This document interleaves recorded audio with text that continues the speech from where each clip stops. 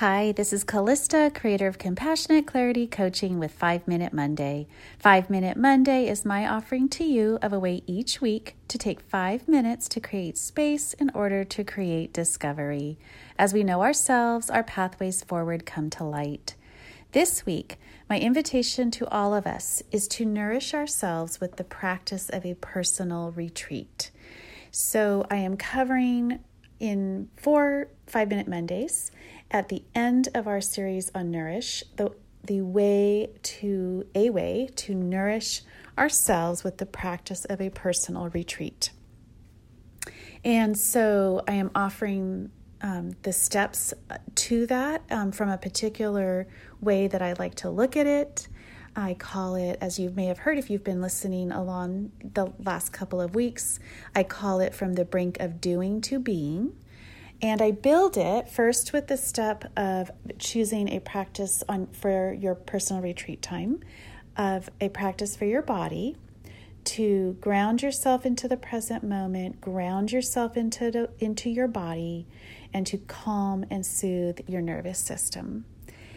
The second step is to choose something for nourishment, a way to connect with your heart, a way to be with your feelings and to see what's going on in there in your heart today, during your personal retreat time.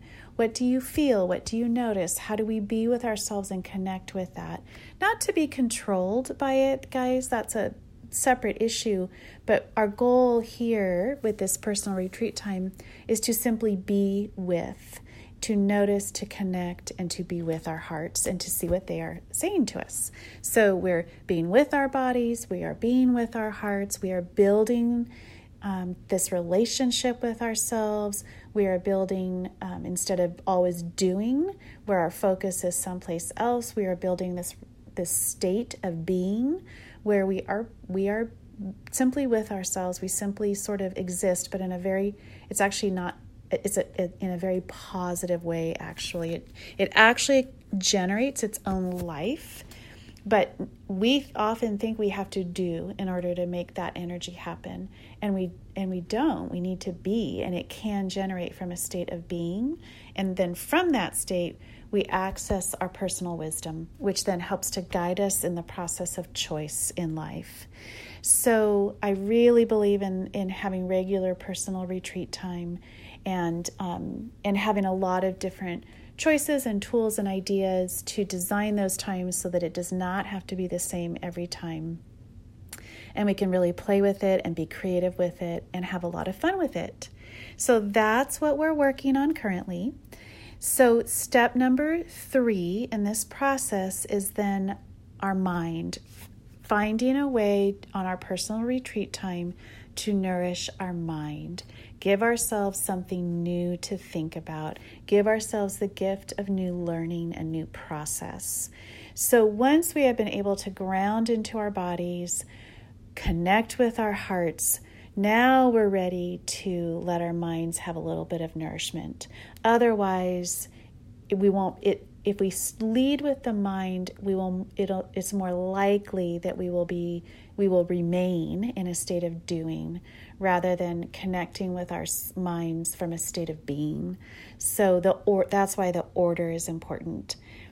Again, as always, I do a bite-sized idea. Don't do a whole huge thing for your mind with your personal retreat time. Pick a book that you're reading and read a chapter. Do a short TED Talk that has a simple idea or podcast, or maybe you're reading poetry and that's speaking to you and giving you new ideas. Poetry is also a great way actually to connect with your heart as well, but it can do both. So choose something that's currently sort of speaking to you, currently kind of resonates for you, and you think, yes, this I want to nourish myself with and give myself this opportunity of new thought and new learning. But just keep it bite-sized for me. Please don't overwhelm yourself and overwhelm your mind, because that will move you out of the state of being and back into doing, and we don't want that to happen. Okay, so thanks so much for listening. I hope this week this practice might resonate for you, creating new space for discovery. Until next time, may you be well. Further information about me or my coaching practice can be found at CompassionateClarityCoaching.com.